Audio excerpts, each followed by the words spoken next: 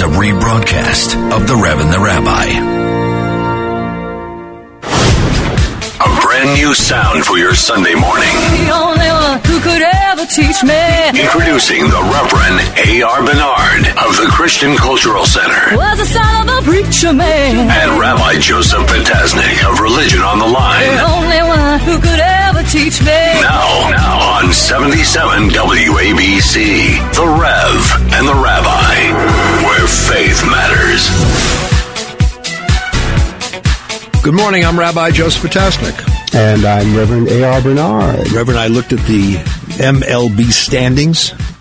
Boston in first place, the Yankees in last place. You had to go there. No, but being the compassionate soul that I am, I'm here.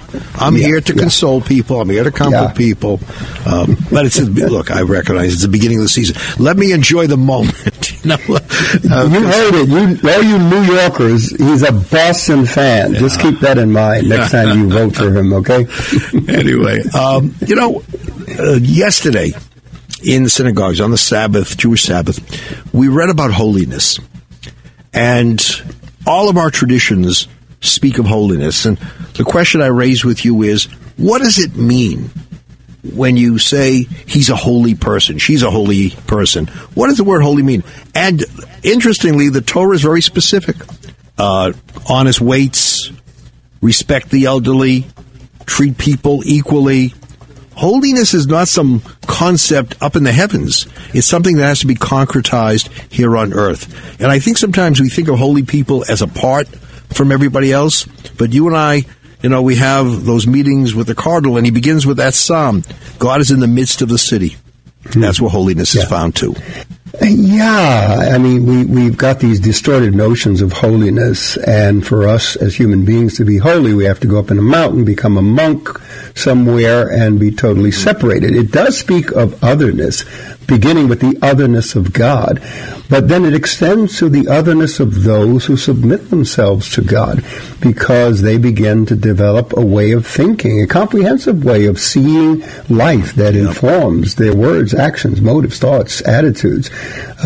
So holiness, and I like how you say it. It's what, come up a little higher, stand up a little higher, get on. We, as I said, our tradition is when we say the word holy, we lift ourselves up a little, the soles of our feet. You're a little bit higher. But I think back, Abraham negotiating with God, don't destroy the cities if there are 50 righteous people in the midst of the city. Not, isolating themselves from everybody else. Righteous in the midst of the city.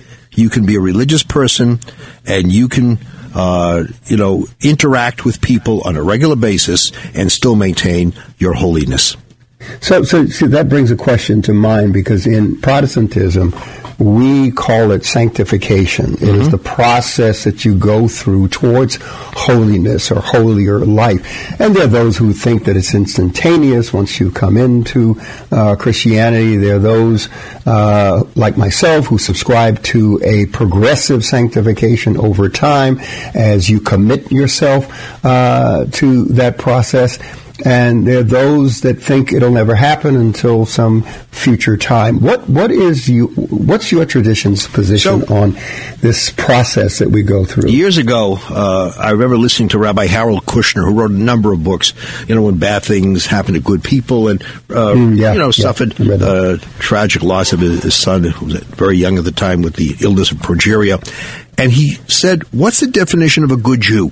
The definition of a good Jew is one who seeks to be a better Jew. And to me, when you spoke of that, progressive sanctification. It's that rung by rung. It's not instantaneous. It's the desire to be better. It's desire to recognize we're not perfect, we're flawed, but we can be better.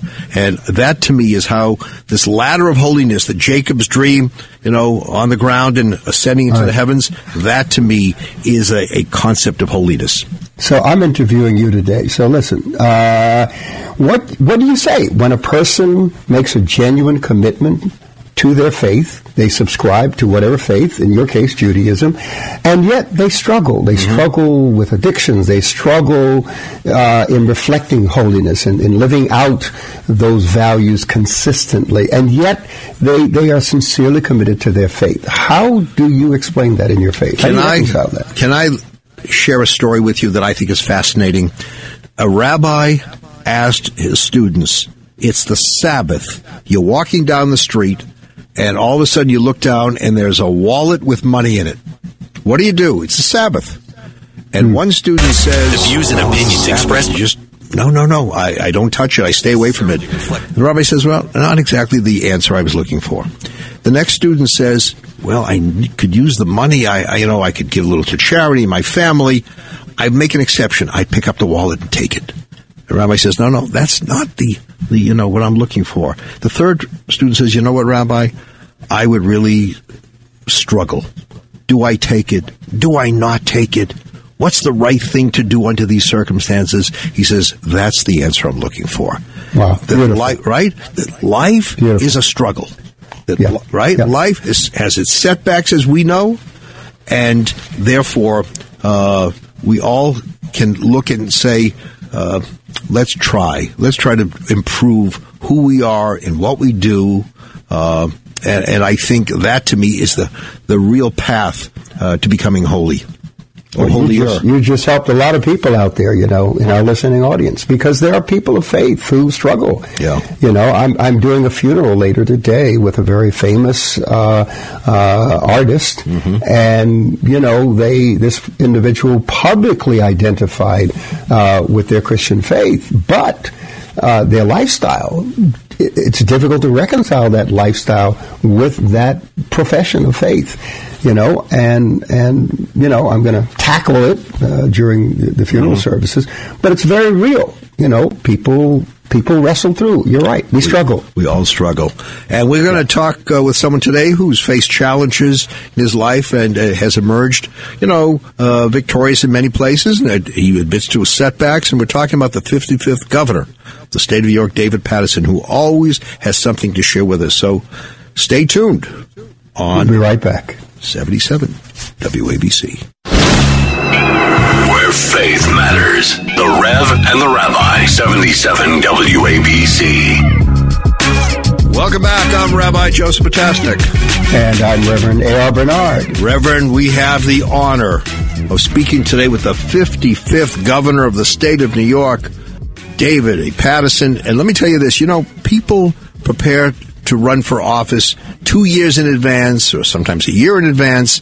This man prepared for like 20 minutes to become governor of the state of New York. That was about it, Rabbi. About 20 minutes, and then I found out about all the staff members that I had who knew about it before I did. That didn't help either. Yeah.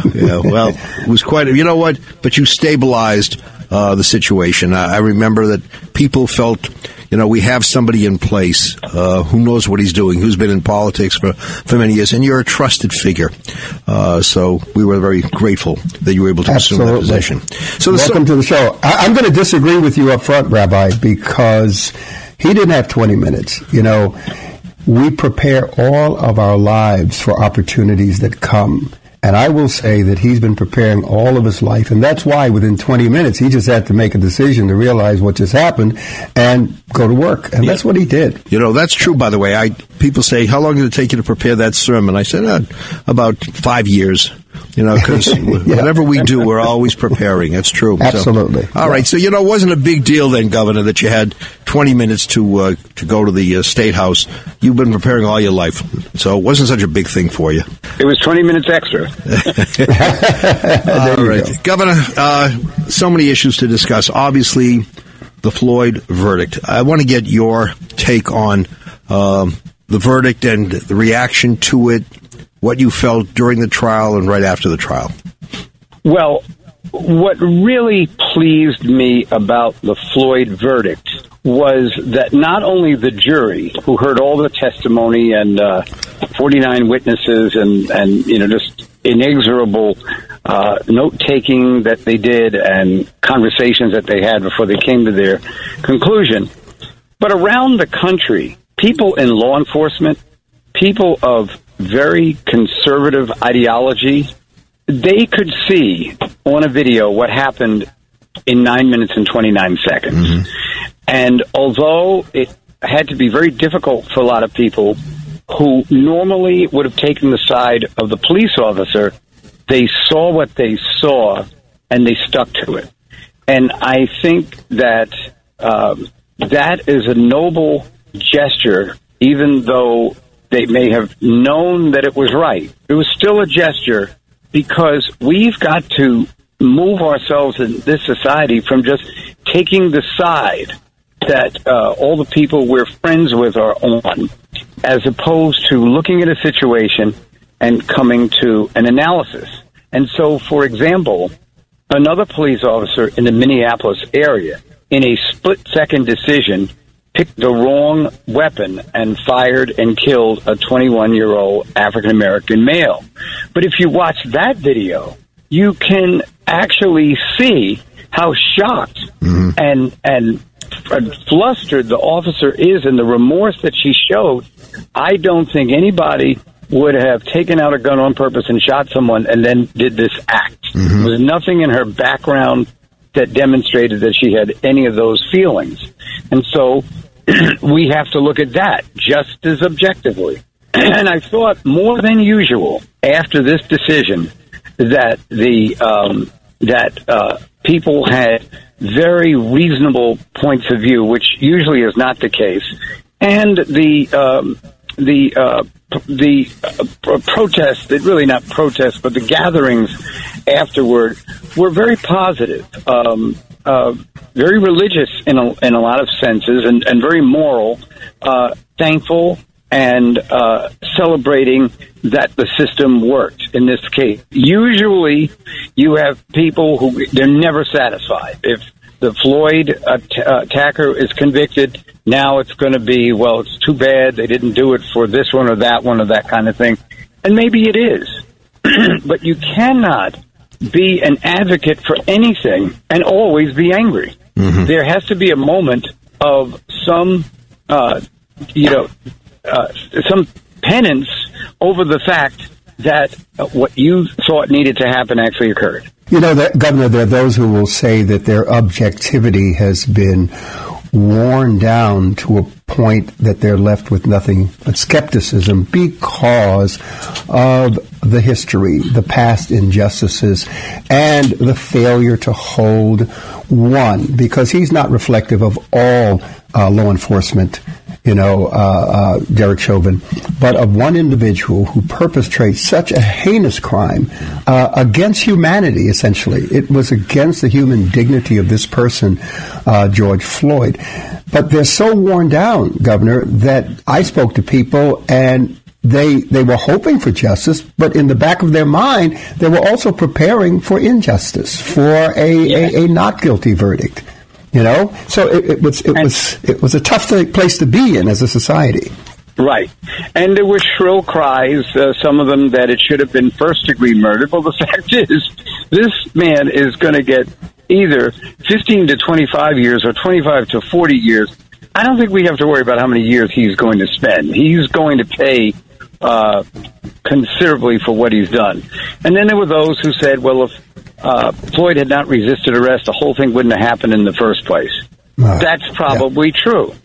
Floyd was guilty, would have been charged not only with the stolen check issue, but he also would have been charged with resisting arrest. Mm-hmm. However, we have rules as to what happens when someone resists arrest and at what point they're in custody. And right here on WABC, about 4 days ago, Commissioner Kelly was on with me and John Katsimatidis, and he said, once you pretty much handcuff a defendant, that's game over. You shouldn't have any trouble getting them where they need to go. You don't need to be sitting on their neck anymore or anything like that. To get the handcuffs on, you might have to do a few things. And so here is the police commissioner, who is normally on the side of the accused, but he's always been a straight shooter, and I thought always been very objective, and he felt that way as well. So my question is this. The word objectivity is something that's very important. However, it's rare to see. How do we get to a point where we are angry when someone is treated the way Floyd was, murdered? But how do we also get angry when a cop gets shot and killed? In other words, one life, we have to value life. Regardless of the side of the equation, when a wrong is committed, the critics should come together with the cops and say this was wrong as well. I remember, Rev, you and I, we visited with the Ramos and the Lou families when those cops were killed. We went with the Cardinal, and I just wish we heard the outcry as loud then when cops get murdered. Governor, how do we reach that point? Well, I think that certainly in New York City, that the police department is monumentally more with a unity with the organizations that they have in the neighborhood that work with the police councils. We had one in the 24th precinct when I was a state senator, and we got to hear what they go through. And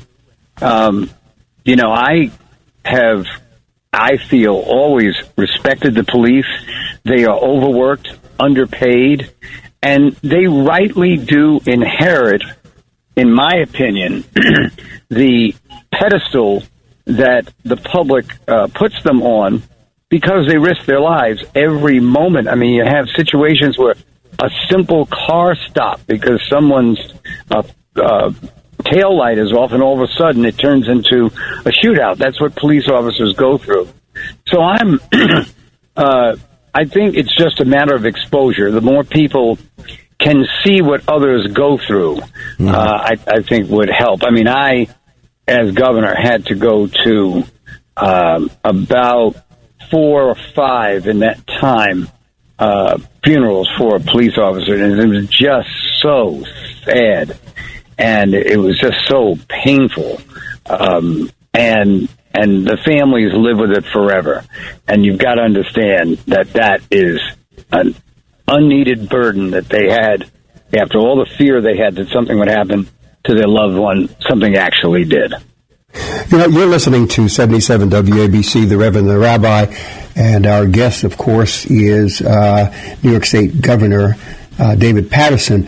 Governor, let me ask you, police morale, police suicides have spiked in the last 2 years in New York City.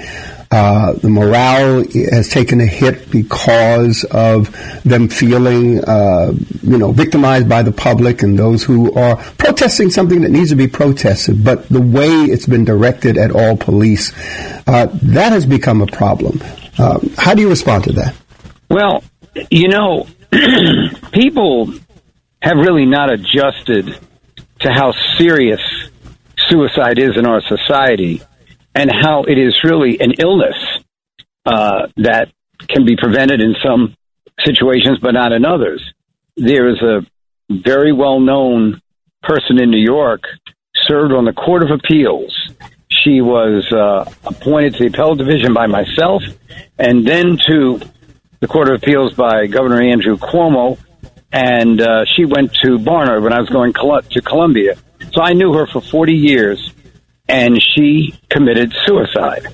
And what was maybe even more shocking than the fact that happened is that when we had a class reunion later that year, I'd say 95% of the people there, I'm talking about people who are educated in the highest institutions of learning in this country, denying that it was a suicide. Someone must have thrown her in the water. Somebody must have done this. Somebody must have done that. And it was just shocking to me. And I think also the individuals who wind up being victimized, they don't think that they can tell anybody. And police officers, they're tough. They go through a lot that they don't go home and tell their families. And they don't go home and tell their families about this. And they've got to understand your life is at risk when you start having those feelings. You've got to talk to someone, and we've just got to get that message out. We know who the officers are on the force. We just hope that they're listening because the numbers are piling up, and it's unconscionable. Governor, we in the synagogue, and I'm sure this is true in Christian tradition, we have a prayer that says, "Guard my tongue from speaking evil." And we often say that life and death... Oh, in the Christian religion, we don't have that, brother. You mean you didn't take that from us? You took everything else, you didn't take that? No, Governor, anything from our Old Testament, the Hebrew Scriptures, he doesn't want to give us any credit for, so that's the way it is. You were saying, Rabbi. But, guard my tongue from evil. Life and death are in the hands of the tongue, because you can destroy people verbally. And we hear and see that on different sides. We see politicians who say the most irresponsible things. Here you have the judge in the Floyd case reprimanding Maxine Waters and anyone else who says something stupid and inflammatory. You see it in the demonstrations. The signs that are held up, fry them and, kill the police, whatever it says. But this irresponsible behavior in language, what we say in the sanctuary, very often we don't see out in the street. And I don't know how we bring that message home in a more stringent fashion. It's getting more and more prolific. There's a heightened tension. I travel by car. Often my wife Mary drives me. And there are these people who fly up and down the roads, particularly during the pandemic. I think people are acting out their fears, their anxiety, and in many respects, their inability to deal with their own prejudices and frustrations about their plot in life. And that's really a shame that you've got so many angry people out there. And it's now starting to go over the line, which is starting to manifest itself in actions that they take against others, which is just horrible. Also, we have really no cure right now for the ever-growing cases of mental illness that are walking up and down the streets, attacking people indiscriminately and without any cause. And this city is becoming a much more difficult place to live than it was even as soon as perhaps 6-7 years ago.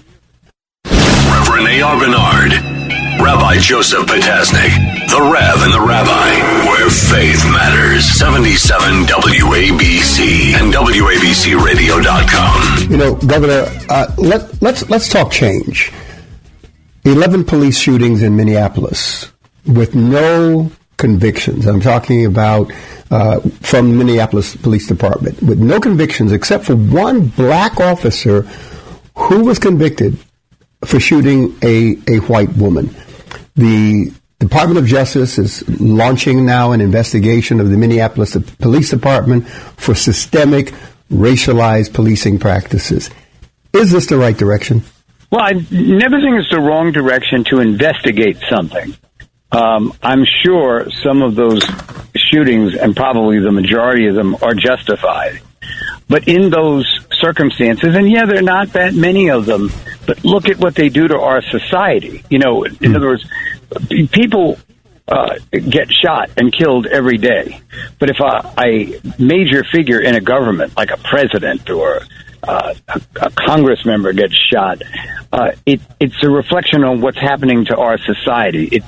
You're attacking the institution as much as the individual. And so these police shootings are reminiscent of a time when there wasn't even any investigation.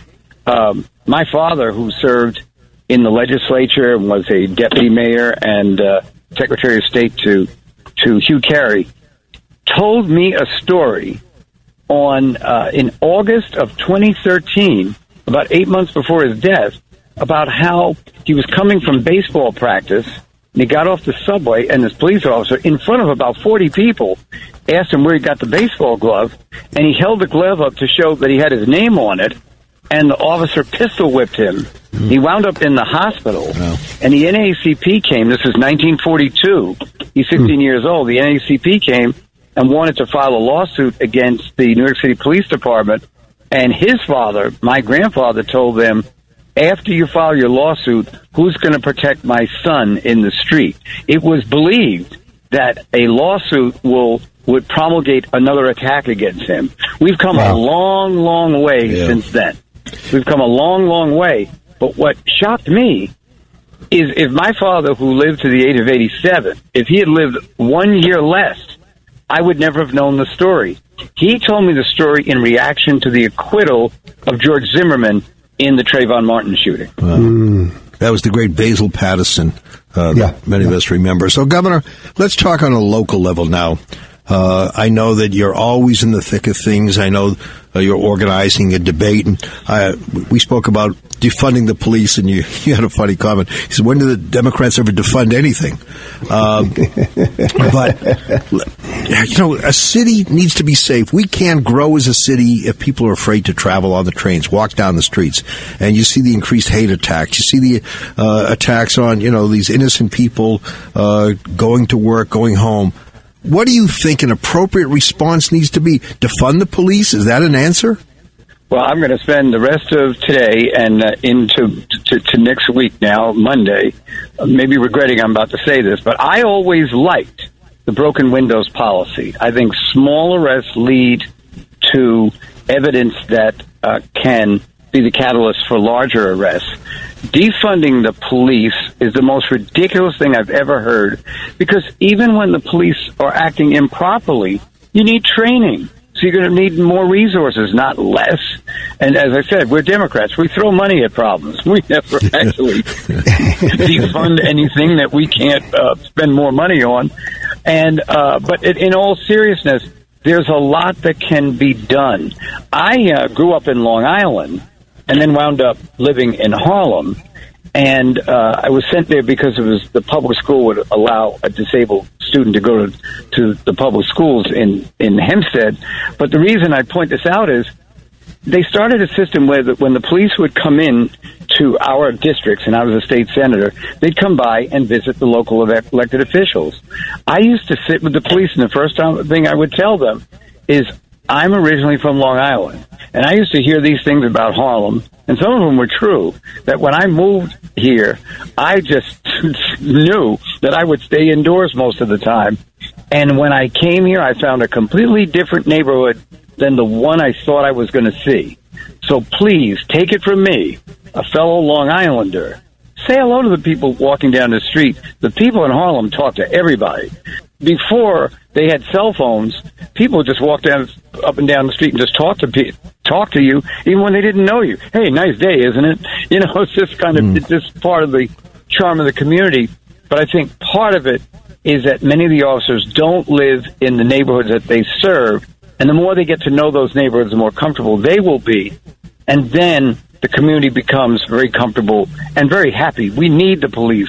Crime is usually higher in these places. We love when the police do it the right way, which is almost all the time. I think what you're saying, Governor, resonates with people in communities where they've experienced a higher number of fatalities at the hands of police. People in those communities, all right, they're asking for more police presence. They want law enforcement, policing. I think the tough thing for them is the fear that on the other side of that equation is over-policing. Them, you know, not being sensitized. Sometimes because they don't come from the community, but sometimes there are officers who are from the community, who are familiar with the community. But still, you know, the way they police is not fair across the boards. So when we talk about police reform, changes that we need to make, we had a great conversation with the police commissioner, and we talked about transparency, policy changes, community relationship building, training. What are your thoughts on this? I think that asked and answered, Reverend. I told you basically there isn't much more to say.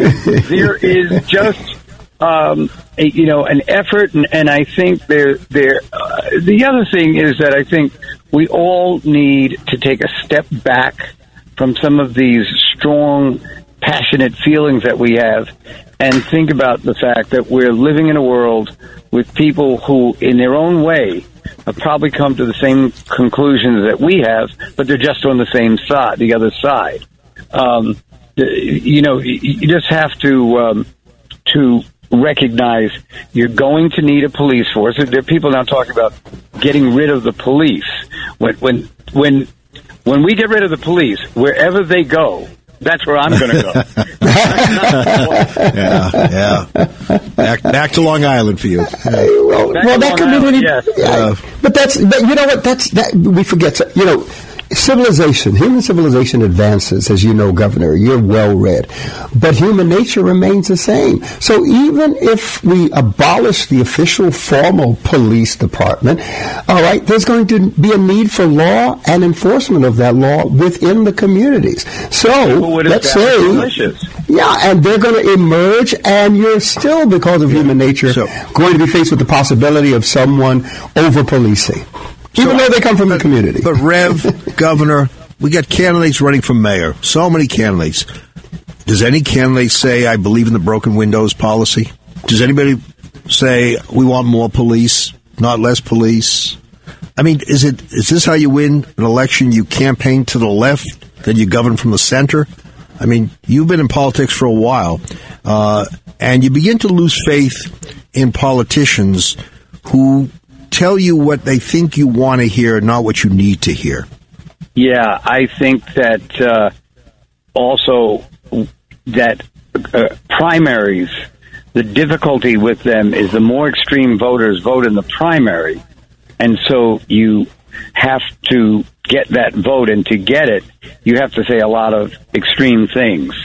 And right now, that really clashes with what we need in our society, is to bring people together and not be as adversarial as we are. Yeah. All right, we're almost, I know you got to go soon.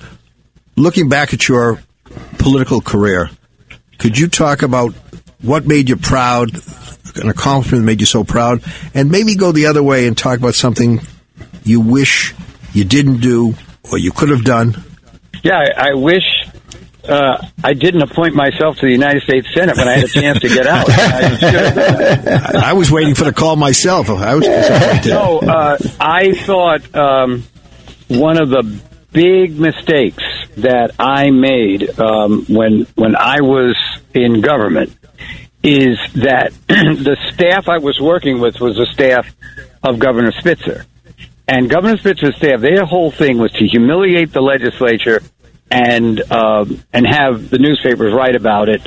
And they were really playing off that. And what they did was they totally alienated the legislature.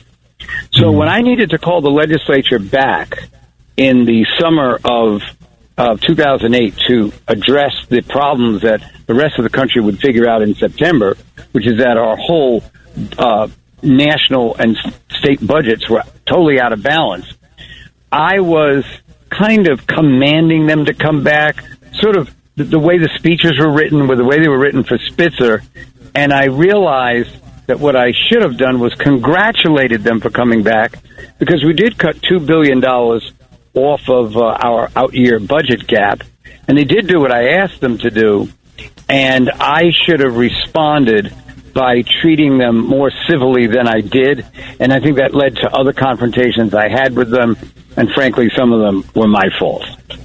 Wow. When do you ever hear anybody say it's my fault? And what are you proud of?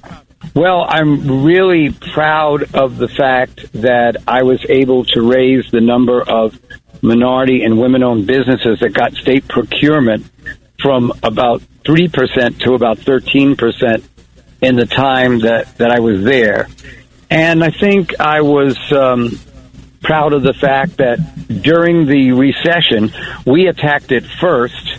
We never had a downgraded credit rating or anything. And by the time Governor Cuomo came in, and he said this on his first day, he had another $10 billion to reconcile, and then he could really start governing and putting resources where we needed them. And just those comments from him on the first day in his inauguration speech made me feel proud. Governor David Paterson, the Reverend and I are great admirers of yours. We often talk about you because you're a straightforward guy, sincere, serious, funny, You have so many great qualities, and we are privileged to be your friends. So look forward to sharing many more celebrations of life with you. I was at your wedding, and I'm hoping that the two of you would come and have dinner with my wife and me one night and say these same things. I'd like her to hear that. Governor, I was surprised just now because the rabbi and I do talk about you, but what he said are the things that I say about you. I was quite surprised that he tried to take credit for it, but we'll take you up on that dinner. Absolutely, Governor. And Thank you so much. And the Rev picks up the check. Okay. Yeah. Please. Governor David Paterson, you're listening to 77 WABC, The Rev and the Rabbi. We'll be right back. Reverend A.R. Bernard, Rabbi Joseph Potasnik, where faith matters. The Rev and the Rabbi, 77 WABC. Welcome back. I'm Rabbi Joseph Potasnik. And I'm Reverend A.R. Bernard. Reverend, I always enjoy talking to him and other people who speak in a very forthright yet calm fashion. They don't look to belittle. They don't look to put down. They just look to tell it as they see it, but at the same time, they want to hear what you have to say. And to me, those are important ingredients of life. Too much yelling, too much screaming at the other, too much insulting the person, and that to me violates our traditions as well. You know, things have changed in our society, unfortunately. People want to be entertained. You know, historian Warren Sussman, he said that we've moved from a production-oriented culture to a consumption-oriented culture. The former demanded character, the latter demands personality. So instead of values of hard work and thrift and courage and all of that, you know, it's now about personality. It's now about likes. And we become a consumer society, which makes or forces us to be entertainers. We want our news as entertainment, our presidents as entertainers, our preachers as entertainers. You know, I think back to Moses. Here was someone who had illustrious... Wait. Did you say you think back to Moses? I knew you were older than you've been telling me. I didn't say which Moses. Okay, you got me. No, but I think back to, you know, Moses who led the people out of Egypt to the Promised Land, but didn't enter the Promised Land. And the question always arises, what is it that he did or didn't do that disqualified him from fulfilling his dream, walking to the Promised Land? You know, they talk about striking a rock. Now, that doesn't seem like a serious sin, given all that you were able to perform during a lifetime. And I think when you look at the final episode, what really was the defining moment was when Moses referred to the people as fools.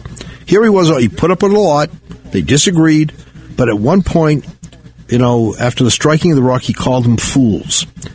At that moment, he was not speaking to them as a leader. He was reacting purely out of emotion, out of frustration, and therefore his time had come to an end in terms of leading the people. And I look at what goes on today, the name calling, and social media has enhanced, you know, that ability to insult people. Because you can say anything you want, there's no price to be paid, you don't have to be factually correct. But people who just continue to put down people, you know, are the most miserable people in the world, if I could paraphrase Barbra Streisand. You know? Barbra Streisand's song, yeah. Yeah. I mean, we got to at some point reach a place where we can really be civil and yet not, you know, relinquish our position. You know, you're absolutely right. You gave me a good sermon. I appreciate that. I like that. Thank you. You know, Jesus said, you know, it's you stand in judgment when you call your brother a fool. And that text has been a very mysterious text because of the gravity with which Jesus placed on just simply calling him a fool. But the way you have framed Moses doing the same thing, it is dehumanizing. It is belittling people, which changes how you interact with them. Because if you think less of them, you will treat them as less. And that's what the whole George Floyd thing was about. All right, it was warning people to understand that this man, regardless of what he's done in the past, he's still a human being. Mm-hmm. You know, one of the things that struck me early in the book of Genesis is here you have Cain kills his brother. He's a murderer. He kills his brother Abel. And he's being banned from the presence of God. And he complains because he's afraid that whoever finds him is going to kill him. Yeah. And God puts a mark on him to protect him, even though he is guilty of a heinous crime of murder. You know, so how do we read that? How do we look at that? Do we say, well, maybe God is upholding the life and dignity of the human person in spite of their guilt, in spite of their actions? Yeah, that's a good question. I remember the question was also asked in Jewish tradition, why didn't Cain argue with God and say, why are you condemning me? There's no commandment that says you can't kill your brother. How would I know that what I did was wrong? And the answer is, instinctually, you should know that it was wrong. You don't need a commandment to tell you it's wrong. You should know, as a child of God, as a creature of God, that is just the wrong thing to do. And that mark of Cain is something that it follows you. The lesson is also your behavior follows you. Your report card is public. You said something powerful right there. Even without a commandment, we have a conscience that sensitizes us, that judges our actions according to a moral standard, a higher moral standard that is present in every human heart. Exactly. That's very, very good, Rabbi. There was no formal official commandment, thou shalt not kill. You're right. That's brilliant. And frankly, Chauvin should have known. He should have known instinctually that you don't sit on someone's neck like that. You just don't do it. Yeah, and that's you don't even with training. You don't need to do that. It's wrong. And sadly for Floyd, and look, Chauvin has destroyed his life. That and his family, his loved ones. Yeah. Nobody wins really. At the end of the day, there are no winners with things like this. All right. It's a great conversation. And always a pleasure to be with the governor, Governor David Paterson, who he brings much to the table and has done much during his lifetime and continues to enrich the lives of this people of this city and state. Next Absolutely. week. Yeah, great being with you, Rabbi. Always good to be with you. We'll do this again next time. I'm willing. If God is willing, I'm willing. I'm willing. I think we've got a quorum here. All right. Until next time, right here on 77 WABC, the Rev and the Rabbi. Amen. God bless. Bye-bye.